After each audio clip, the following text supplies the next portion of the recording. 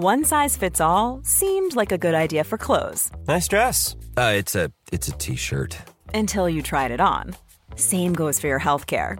That's why United Healthcare offers a variety of flexible, budget-friendly coverage for medical, vision, dental, and more. So whether you're between jobs, coming off a parent's plan, or even missed open enrollment, you can find the plan that fits you best. Find out more about United Healthcare coverage at uh1.com. That's uh1.com. Life is full of awesome what-ifs, and some not so much, like unexpected medical costs. That's why United Healthcare provides Health Protector Guard fixed indemnity insurance plans to supplement your primary plan and help manage out-of-pocket costs. Learn more at uh1.com. You know at some point that your baby will develop a routine and start sleeping for longer stints, but when you are up most of the night, believe me, I know, this can seem like a distant hope. Finding what works for you and your baby is key, but this takes time and it often requires support. This is where the Peanut app comes in. It provides a safe space for mothers, expectant mothers, and those trying to conceive to build friendships, ask questions, and find support. From advice on sleep routines to breastfeeding, Peanut is the place to connect with women who understand what you are going through. You can download the Peanut app for free today on your app store or head to peanut.app.link/foodforthought.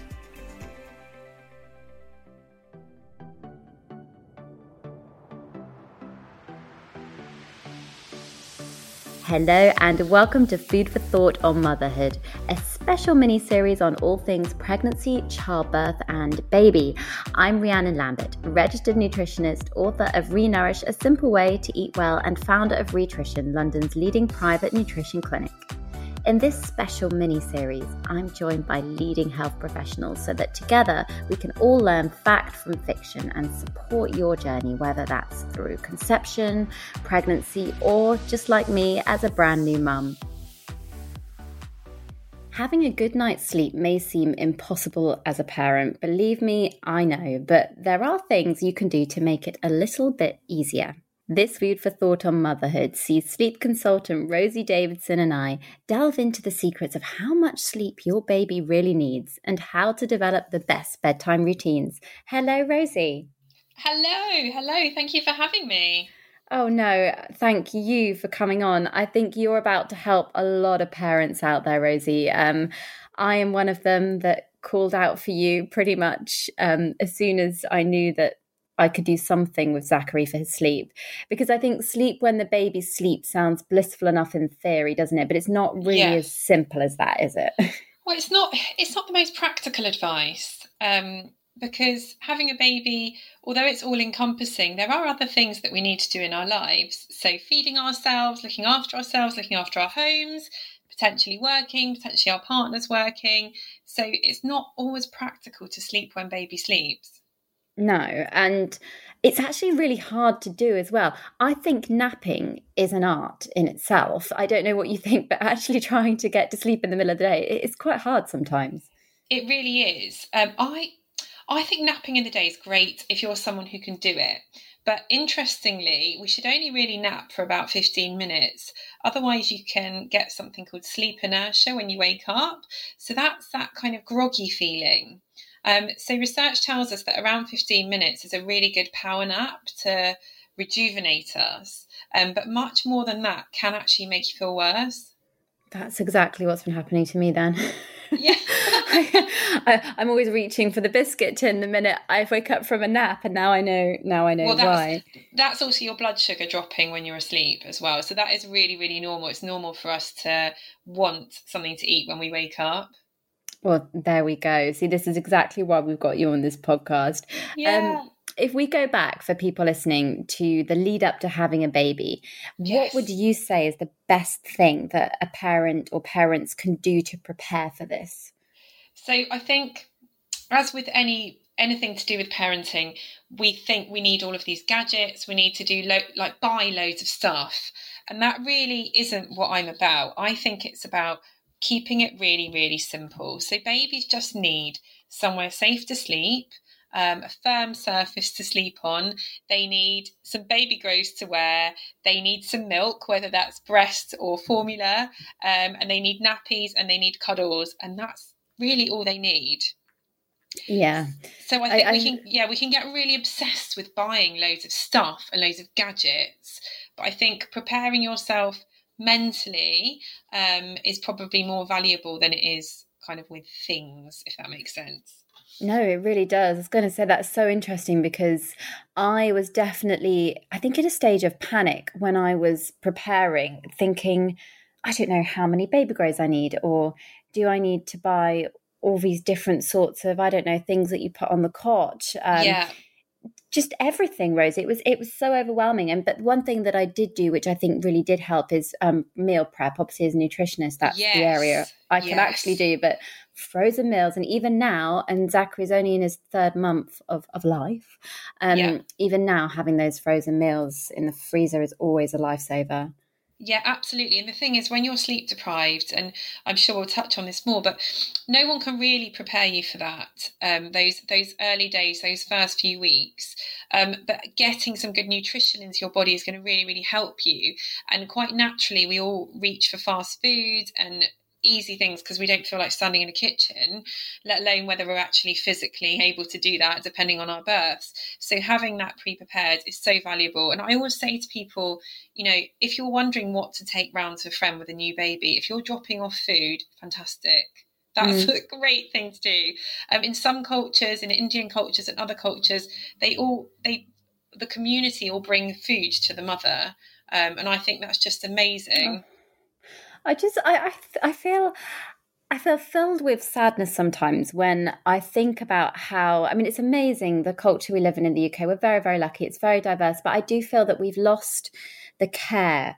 And that's probably a whole other podcast, actually, topic on postpartum care for mums, because, maybe I had a different experience, Rosie, but I was obviously, Zachary was born in the peak of the pandemic, the highest cases recorded the week he was born, and we couldn't have anybody see him for about 7 to 8 weeks anyway, which was hard enough. I don't know any different, but it's definitely not that kind of attitude in the UK, is there? Where isn't it a village to grow your baby?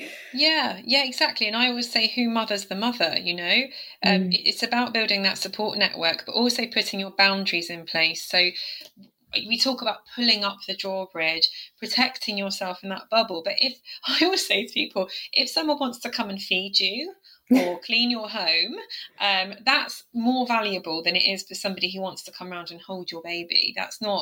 You don't need someone to hold your baby. You can do that, or your partner can do that. You need someone to come and do the other bits and look after you. Yeah. No, I completely agree. It's very interesting, actually, because even when we had people to visit after the quarantine was lifted and they could come, it was still very much, I'm hosting, would you like a cup of tea? Would you like a drink? Blah, blah, blah. It cringes me out, honestly. I've had lots of friends who've had babies, and I wouldn't dream of it. I would pop in with food, and if they wanted me to, I would offer to make them a cup of tea, because they're the ones who needs it, not the guests who are arriving. So, yeah. It's an interesting one. So to anybody listening, that's probably the best thing you can do for someone. Yes, exactly. Food, looking after them, prioritising them, because the baby will be fine. The baby doesn't need the visitors. No, it's so true. Let's move on to the topic that I've got you on here for, because you are the expert here, which is how well you can get your baby to sleep. And we know that is based on a multitude of things, isn't it? It's not a simple thing. Yes. Oh, there's so many things that go into sleep. And obviously, newborns, it's very, very normal for them to wake a lot and to not sleep much. But some of them, ideally, we're looking for kind of 10 to 18 hours a day across 24 hours for newborns. But it really varies so much. And if you have a baby who maybe has reflux or an undiagnosed dairy allergy or some other kind of health condition going on, very windy baby, there's all these different things that can really cause disturbances with sleep. But there's so many things we can look at. So I can kind of go through the areas. The first thing really is sleep environment. And I always talk about this with everyone. You can't think about this too early. This is fine to look at. So blacking out your room. for every baby. I talk about this, and adults as well. So to help support a good settled night's sleep, we want it to be dark because that helps support our melatonin production, our sleepy hormone. And also for babies, it can help signal that it's time to sleep, especially as they get a bit bigger. So once they get kind of 3 months and up, they can get quite distracted, and it gives them a nice signal that it's wind down time. And also if they're to wake up in the early hours of the morning, like at the moment, I think it gets like about 5:30 at the moment, but that, will gradually get later. But still, if there's a bit of light coming in, that's enough to stimulate them and perhaps tell them it's time to start the day. No, it's we bought on your suggestion the blackout blinds. Yes. And it does make a difference, because especially in this lovely weather that we're getting at the time this is being recorded. Yeah. It's very light. It's been very sunny and lovely. And I have noticed, I don't know if it's just me, and Zachary's still very young, but he definitely does know now, I think. He's got to that point where he's like, oh, it's dark. He definitely knows the difference between night and day. Yes. Some people ask me, oh, should you give them their naps in the dark, because is that not going to confuse them? And I'm really passionate about it. Doing the naps in the dark so that you're giving them the message it's time to unwind and go to sleep. And like we said, Zachary's kind of age, he's becoming more aware, he's more easily stimulated, and it just gives that message that, I can switch off. And it's giving that message to our bodies subconsciously as well. Oh, 100%. That's definitely helped with us, I know. And I've also noticed that the temperature of the room, because I think when, is there something to do with babies suddenly at 3 a.m. or 2 a.m. noticing a temperature shift? Does that happen? It's possible. So some babies, some parents might find that they're waking up somewhere between kind of 3 and 5 a.m. and it can potentially be to do with a temperature dip. So what I would do there is just make sure that they're wearing appropriate bedding. If you have a baby that's older and they might kick off bedding, then I advise a baby sleeping bag, and that helps kind of maintain their temperature really. When you say baby sleeping bag, so something that and this really confused me so much before, when I was pregnant, the little tick list of things you need to buy. Yeah. Sleeping bags were on there. I was thinking sleeping bags. I didn't have a clue. And I bought, because they looked pretty, these really thick, heavy, gorgeous Peter Rabbit sleeping bags. Yeah. But it's way too warm. So he hasn't used them because it's summer. No. I didn't know that you have to look at the TOG temperature, don't you, on the side. So now I've got this nice muslin type one, which is perfect for this weather. But I think that's one of the hardest things, regulating things like room temperature. Yeah, it is really hard. So the optimal temperature is 16 to 19 degrees, which is kind of on the cooler side, but naturally our bodies prefer to sleep when it's cooler. Our bodies find it easier to sleep, but obviously in certain circumstances we can't control the heat. So the weather, in the summer it's very, very warm, so don't panic if you can't actually bring down the temperature of the room. But what we can do is dress babies appropriately. So it's really important for babies that they don't overheat, because they can't regulate their temperature in the same way that an adult can, and getting too hot is something that can increase the risk of SIDS. So I always think if you're unsure, maybe take off a layer. If you want to kind of check how warm they feel, don't feel their extremities, so their hands and their feet, because they always feel a little bit colder than they are. So you can feel their torso, and that's quite a good indicator of how warm they are. But it's just using common sense. So, if you feel too hot to have your duvet on, it's probably too hot for them to have their sleeping bag on, if it's kind of a heat wave or something. And if you feel a bit chilly and you think it's on the chilly side, then use a warmer TOG. There are some guides out there. If you Google it, there are guides from the sleeping bag company. So you can always have a look at that as well as a guideline.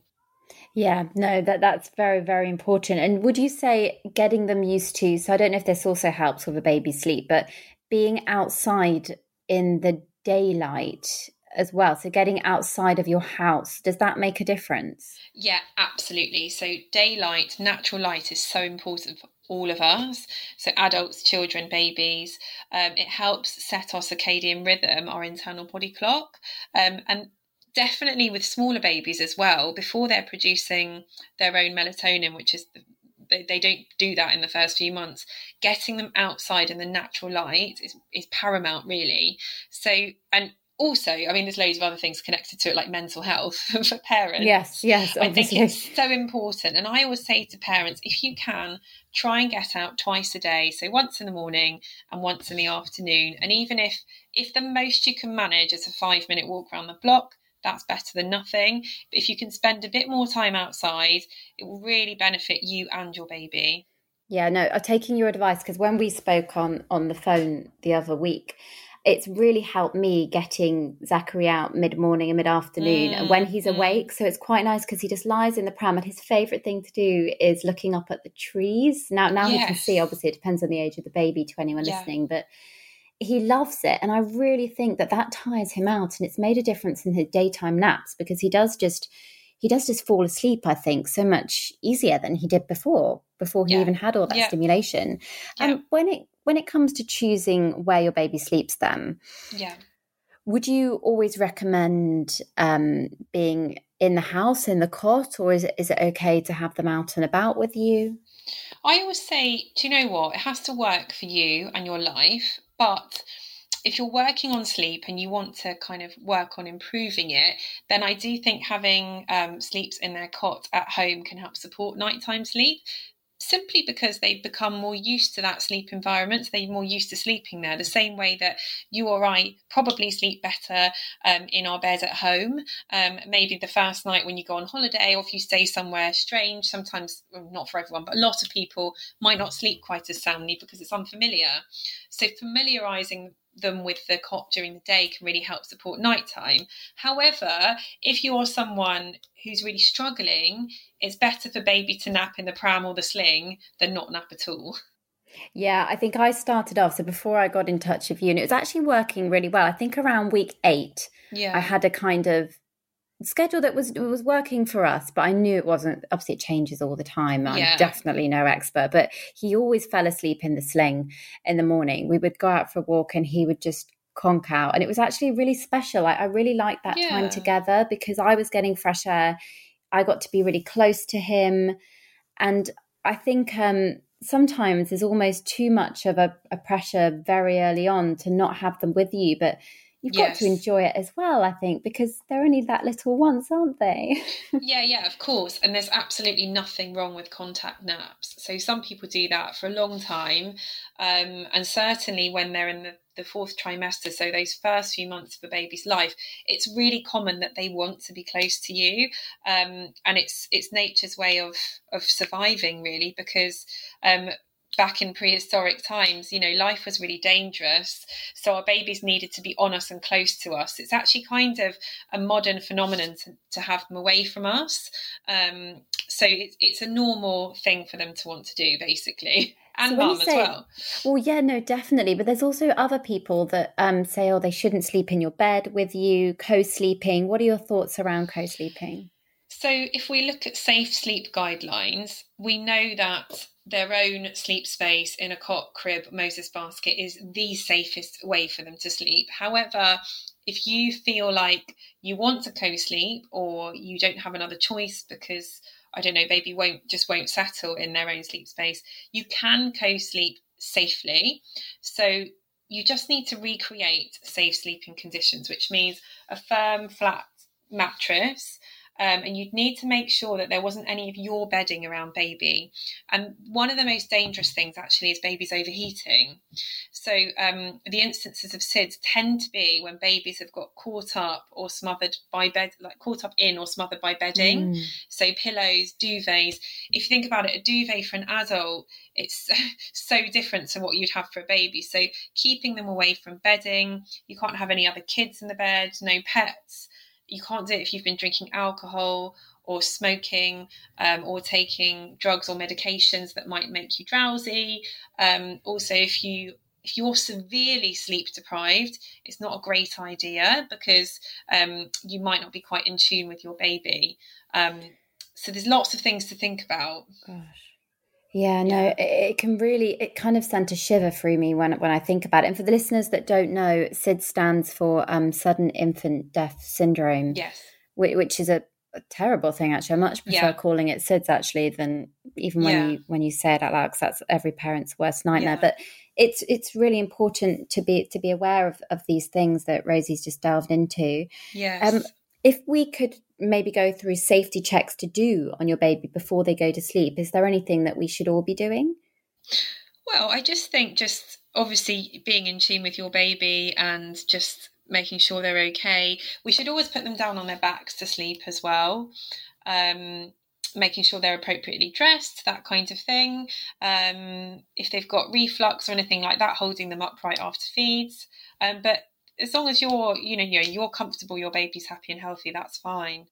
Yeah, I've got to admit, the first few weeks, I had not a great experience with the birth, which I talk about on the podcast Food for Thought with my birth story. Yes. And if anyone wants to go back and listen to that rather than me go into it again here. But I would just stare at Zachary. I mean, I don't think I could possibly sleep, Rosie. I was just led in the bed. And even now still, when he's near me, I have to actually physically make myself sleep on the other side of the bed away from him, because I'm watching him all the time. Yeah. But it's like an instinctive thing. It's really hard to switch off from it. But now we've got more of a routine, which actually we should delve into, because you've helped Zachary and I so much. I mean, he's still so young, but he's already managed to do a few stints going through till 5 a.m. or 6:30. Amazing. Which has been incredible, Rosie, because as you know, we were getting, like clockwork, a 3 a.m. wake up and then a 5 a.m. and he's slowly getting there. Now, to anyone listening that is probably thinking, oh, babies, I know it changes. I'm very aware that babies do their own thing. But what do you think, Rosie, about routines? Is it too early? When should someone do it? I think it really depends on the person and the baby, and whether you're a kind of routine person or not. And whether you have the flexibility in your life that you can be doing a routine or not be doing a routine. So for some working parents like yourself, actually having a routine really benefits you as well, because otherwise how do you organise your life? So it depends what you're like. And some people hate routine and they just think, right, we're just going to follow baby's lead, do whatever baby wants to do. But sometimes baby does actually want a routine. It's hard to work that out. So I think starting with a gentle rhythm, I like to call it, from the very beginning is fine. So once milk supply is established, so if you're breastfeeding around 6 weeks, you can start a gentle rhythm to your day. Now, some babies naturally fall into this anyway, and you don't actually have to do anything. But others, maybe you could start thinking about starting the day at roughly the same time every day. And that's beneficial for everyone in the family, for all of us, for our own circadian rhythms, as well as babies. So starting the day at a regular time. So babies are naturally quite early risers. So I tend to say somewhere around 6:30 to 7 is a great time to start your day. So it might just be that you do that initially and you aim to get them into bed around 7 p.m. as well. And then all of your naps and all of your feeds are just going to slot in wherever they do throughout the day, just following baby's lead. And then you might find, actually, I'm noticing a pattern, and baby wants to go to sleep an hour and a half after they've woken up, for example, depending on their age or the baby in question. And then you'll start seeing a pattern anyway. But if you have no routine at all, then it might feel like quite a change to you. Yes. And I know that having, it was obviously an option. Anecdotally, for me, it's helped so much because Zachary sleeps for 2 hours in the afternoon. Every morning he goes at 9 for an hour, 2 hours in the afternoon. I love it. And then half an hour around this time now we're recording this podcast. Amazing.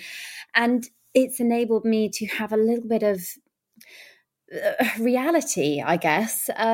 Just a chance to load the dishwasher or that's so silly, but to load the dishwasher, let alone record my podcast and run the business. But and I think it's really helping him because I do feed on demand constantly because I'm breastfeeding, but I do have a feeling of, I can see his tired cues now. Like we discussed, I can see when he's rubbing his eyes or he's yawning. And if I miss that window, it's tough. But if I get that window, he goes down 10 times better. Yes. Rather than waiting for bang on 12 o'clock, perhaps it's 11:55. Yeah, exactly. But it always seems to help. Have you ever had an experience with a parent who's been working with you and their baby has just been a kind of, I don't know, a miracle baby, and just instantly they just get it? Yeah, I have had that. So with some people, it might just be that there is just a tiny tweak and there was one thing kind of holding them back from baby sleeping, and it can literally happen in one night. It's more common that it takes longer to address sleep issues or improve sleep. It's quite common that it might take a week, 2 weeks, even a month, or even longer, depending what's going on. But yeah, absolutely, I have seen that, where it's just been as simple as blacking out their room, or as simple as baby waking in the night but not upset, and parents have gone in to pick them up and intervene when actually baby was quite happy and would have settled themselves back to sleep in the first place. That's interesting, because we got to that stage where he didn't need food anymore in the night. And I think we just have to it's really difficult to do as a parent when you know they're awake, just to kind of wait and watch. It's very strange. In the middle of the night, you're so tired, you're just like a zombie, and you're staring at them and they're kind of writhing around and throwing themselves around in the cot, but they're actually totally okay. It's exactly. I had someone asked on my Instagram the other day, my baby's very noisy and wakes up and is chatting really loudly. What do I do? I said, unfortunately, you just need to leave them alone. If they're chatting quite happily, some babies will even almost sing themselves to sleep. And it's their way of unwinding, and that's okay. You need to let them do that and be happy and comfortable in their sleep space if they're not asking for you. Zachary throws his legs in the air and slams them down on the cot. Yes, it's the old leg slam. Yes, I'm like, it's like, I'm going to be as loud as I can in my sleep to wake mum up. But for any parents that are despairing, I completely feel you. If anyone's listening to this podcast thinking, I need help, it is tough. Sleep deprivation is it's the hardest thing, I think, about being a new mum. I'm still very much in the middle of it. But for people listening, Rosie, can you give an average kind of time frame that they can look for to start maybe sleep training if they want to, or how late should they leave it, kind of thing? Sure. Well, it depends what you mean by sleep training. And I think the term itself has kind of got a bad name in the last few years, but there's nothing wrong with implementing a routine and teaching your baby to fall asleep independently. I tend to do it, if you're kind of doing more formal sleep training, it would be from 6 months onwards. And actually that, I tend to find it's really successful around that time, because that's when solids are introduced. Baby naturally has more of a routine anyway. When they're a bit younger, things are more unpredictable, more sporadic. There's more feeds needed, this kind of thing. So I think if you really want to do it and you're desperate, and you're thinking, I really want to do sleep training, I'd do it from 6 months. But introducing gentle sleep changes can happen, like I said, from 6 weeks really. And that purely is practicing. So I always talk about practicing putting them down to sleep. It doesn't have to be perfect. They might not get it every time. If they start crying and they get distressed, you pick them up and do something different. But it's a case of seeing if they can do it and giving them an opportunity to try and get themselves to sleep. Because one thing that fascinates me, and I want to delve into the science a little bit, because when you explained it to me, it just made perfect sense about a baby's sleep cycle being a lot shorter. Is it 40 minutes or it tends to be around 45 minutes. And how does that work? For anyone listening, they're saying, what do you mean a baby's sleep cycle? One size fits all seemed like a good idea for clothes. Nice dress. It's a t-shirt. Until you tried it on. Same goes for your healthcare. That's why United Healthcare offers a variety of flexible, budget-friendly coverage for medical, vision, dental, and more. So whether you're between jobs, coming off a parent's plan, or even missed open enrollment, you can find the plan that fits you best. Find out more about United Healthcare coverage at UH1.com. That's UH1.com. Ryan Reynolds here from Mint Mobile. With the price of just about everything going up during inflation, we thought we'd bring our prices down. So to help us, we brought in a reverse auctioneer, which is apparently a thing. Mint Mobile Unlimited Premium Wireless. How to get 30, 30, bit to get 30, bit to get 20, 20, 20, bit to get 20, 20, bit to get 15, 15, 15, 15, just $15 a month? Sold! Give it a try at mintmobile.com/switch. $45 up front for 3 months plus taxes and fees. Promo rate for new customers for limited time. Unlimited more than 40 gigabytes per month slows. Full terms at mintmobile.com. life is full of awesome what-ifs, and some not so much, like unexpected medical costs. That's why United Healthcare provides Health Protector Guard fixed indemnity insurance plans to supplement your primary plan and help manage out-of-pocket costs. Learn more at uh1.com. So we all go through sleep cycles, and actually from the age of around 4 months, baby's sleep changes and it becomes more like an adult. So their sleep cycles are more similar to ours. But all of us go through sleep cycles between light and deep sleep. And there's loads of really important stuff going on behind the scenes in our brains. But one of the things that our body's doing is safety checks. So checking, has anything changed in my environment? Is it safe to go back to sleep? And this sounds kind of a strange concept, but if you think about it, again, going back to being cave people, our lives were really, really dangerous. There were predators and lots of other things around. And when we are in a deep sleep, we're incredibly vulnerable because we're hard to wake up. So we wouldn't necessarily hear that tiger coming around the corner. So our bodies do safety checks and check, has my environment changed? Does my environment seem okay? If so, I'll go back into a deep sleep. And it happens around 6 times a night. It does vary a little bit, but if you watched someone on a camera, a baby or an adult, going through their sleep cycles at night, we all do something in between sleep cycles. So we might twitch, we might turn over, we might wake up, we might go to the loo, we might, a baby might have a chat to themselves, or some of us literally might just flinch. It really, really varies, but there's a lot going on behind the scenes to kind of keep us safe, really. Yeah, definitely. To me, it just made perfect sense. And it also made me appreciate that you can't force a baby into something because they just don't have those longer cycles as of course. we adults have. And also, let's not forget, smaller babies have tiny tummies and they need regular, consistent feeding. And they might also be waking up just for comfort or to tell you something else, that they've got a dirty nappy or they feel cold or whatever else. They're not always waking for hunger, although it's obviously very common. Yes, no, which I realised recently. We have some questions from our audience they want to ask. And the first one actually is really relevant, I'm sure, to so many people. Nikki has said, when my baby's overtired, he just screams. What do I do? So there's two things to think about. Now, first of all, I do think a lot of people really obsess about overtiredness. And there's a lot of information about it online. But I think sometimes we can assume our babies are overtired when maybe they might not be. They might actually be crying for another reason. It might be that they're fed up or they've got a tummy pain or something else. The body is designed to go to sleep. We're really adept at going to sleep. And if you try and get them down when they're genuinely tired, they will go to sleep. But there is the other thing to talk about with overtiredness. If they are genuinely chronically overtired, then cortisol, our stress hormone, does raise in the body slightly. And that acts a bit like they've had a shot of espresso.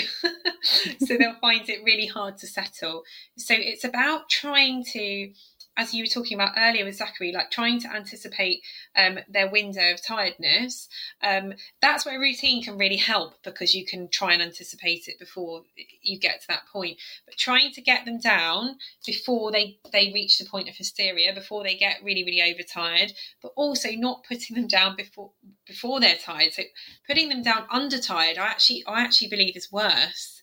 Because if you try and settle a baby who's not ready to go to bed, of course they're going to cry and protest. Yeah. The same as you or I. If I tried to go to bed a couple of hours before I was ready, I'd toss and turn and be like, huffing and puffing. So it's really hard to get a balance. But I tend to worry more about them being undertired than overtired, because they will still go to sleep if they're overtired. That makes sense. Otherwise, they're just there smiling at you in their cot with that big smile, like, play with me, mum. And I'm like, no.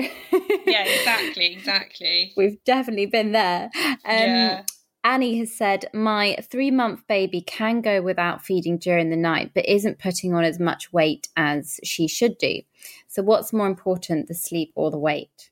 It's a balance of both. So I would speak to a feeding professional. So if you're breastfeeding an IBCLC, or perhaps you might want to speak to your health visitor or even your GP if it's a real weight concern, then it might be that a professional puts you on a feeding plan, and perhaps upping the feeds during the day can be helpful. And some babies would do like a lot of feeding. I know Zachary sometimes does this, a lot of feeding before bed. They're kind of tanking up, and some babies will naturally do that.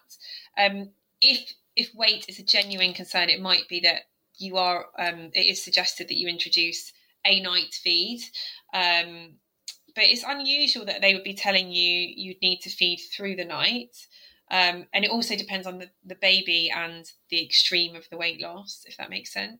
No, it really does. That was really helpful for Annie. And Laura has said, my baby prefers breastfeeding before bed and doesn't enjoy the bottle during the day when I leave her with others. Should I change to bottle before bedtime? It's really a personal choice. If you want to continue to be able to combi feed, or whether you're feeding express milk, you do need to give 1 bottle a day. Otherwise, baby will start to reject it. But where you give that bottle is entirely up to you. There's no benefit particularly to giving bottle or breast at bedtime in terms of them kind of accepting it and stuff. But if you want to breastfeed and that's baby's preference, that's absolutely fine. There are hormones in breast milk that help baby sleep as well. And it's a natural process where we relax and, you know, enjoy having a cuddle, and all those hormones are flying around, all the love hormones. But it's really personal choice. There's no rule to it, basically. No, that makes perfect sense. Yeah. Right, we have our fact or fiction round, Rosie. Okay, if you could answer fact or fiction to the following questions, are you ready? I'm ready. Here we go. Always use a dummy to stop a crying baby. Fiction. You can sleep train from birth. Fiction. A playful bath time before bedtime doesn't help them go to sleep. I'm getting confused about that. I know, I had to think about it when I read it. It doesn't help them. It can help them, but it can hinder them. So, it's kind of in between. I love that, the nuance. Yeah, sorry. No, it's good. You should never wake a sleeping baby. Fiction. Oh, can you just explain why? I'm sorry, I'm breaking the round because everyone knows that. There's loads of reasons why you might wake a sleeping baby. Number one, if there's a feeding issue and they're going to miss a feed. If they're jaundiced or have another health condition, you definitely need to wake them. I also wake them to protect the next nap. So that's another reason. If you know that they're not going to take their next nap later on and end up over time for bedtime. Also, if they're doing loads of sleeping during the day and not a lot at night, then it's worth waking them, definitely. There we go. Breastfed babies sleep better than formula-fed babies. Fiction. Again, I hear this all the time. I'm terrible at this fact or fiction round. I always hear that formula-fed babies sleep better in the night, and I was so jealous. Is that true? It's not true at all. So I would say 50% of my clients have breastfed babies and 50% formula-fed. Both of them have the same challenges. And actually, sleeping issues I find are rarely linked to the feeding method, unless there's a problem with the actual feeding, which would probably be noticed earlier on. But with older babies, certainly there's absolutely no difference in how well they sleep. Brilliant. The earlier you wean a baby, the better their sleep. Fiction, definitely. Here we go. You should sleep when your baby sleeps. Fiction. Babies only awaken if they're hungry. Fiction. Daytime naps are essential for a good night's sleep. Fact. Babies should always sleep in the dark. Fact. Oh, that actually, was great. no. That's actually fiction, because there are some times when they might not, if you were doing a sling nap or a pram nap. Okay, cool. Or a contact nap. There we go. That was a good fact or fiction round, Rosie. Amazing. Okay, great. So that does wrap up the episode today, which I hope has been so helpful for everybody. And we finished with a food for thought. So mine today would be that having and currently going through this myself at the moment, I've really realized that there is no kind of right or wrong. And comparison for me has been one of the worst things. You hear your friend's baby sleeping through the night. I don't know, that you feel that they're doing something, so you should do it too. But what is important that I've learned from Rosie is that the nap schedule during the day has really helped me and my baby. And of course, that's a complete unique preference. But if anybody out there has the chance to work on a nap schedule, then, you know, maybe that's great. But for others, do let your baby be your guide. I think that's the ultimate message I've got at the end, is that you have to do what works for you. Yeah. Rosie, if you could leave our listeners with a helpful food for thought today, what would that be? Sure. So I would say there really is no such thing as a perfect parent or a perfect baby. We're all human, so things change. There are times we struggle, there are times we flourish. And just to be kind to yourself, really, on your parenting journey. Oh, I love that. It's hard because I think the kindness aspect, one of the hardest things to do, just like learning to nap in the day, is learning to be kind to yourself. Yes. And mum guilt is huge, and especially with sleep deprivation. Yes. I mean, I know I was mentally unwell from sleep deprivation after giving birth. It's big, you know. I think every single parent is a superhero. I totally agree. And also the other thing to note is just, you know, if someone really is struggling, then do reach out for support, whether that's an expert or friends or family or somebody to talk to if you're really struggling. Yes. And Rosie, if people want to find out more about you, where can they go? Where can they get help? So first point of call, my Instagram page is at just_chill_mama. So I do lots of Q&As, and I'm always putting up content on there. Also, our website is www.justchillbabysleep.co.uk. So we have online courses and we do one-to-ones as well. I've got an amazing team who work with me. So if you want someone to hold your hand and talk you through it, then we've got one-to-ones. And if you're happy to go away and apply principles yourself, then the online course is amazing. Perfect. Well, Rosie, thank you so much for helping us all today on Food for Thought. And thank you for having me. Thank you so much for listening to what is the last episode of Food for Thought on motherhood. I really hope that this has been an incredibly informative mini-series that will give you the confidence to enjoy motherhood by following evidence-based advice. I would like to share such a huge thank you to everybody who's listened, the wonderful guests that I've had on, and if you enjoyed this, please do leave a review so that we can reach those high highs in the charts, and hopefully the ultimate aim is to help more and more people. For more information about me, my Rhitrition clinic, the books, the blogs, healthy recipes, and so much more, please visit rhitrition.com and follow me at Rhitrition on Instagram, Twitter, Facebook, and YouTube.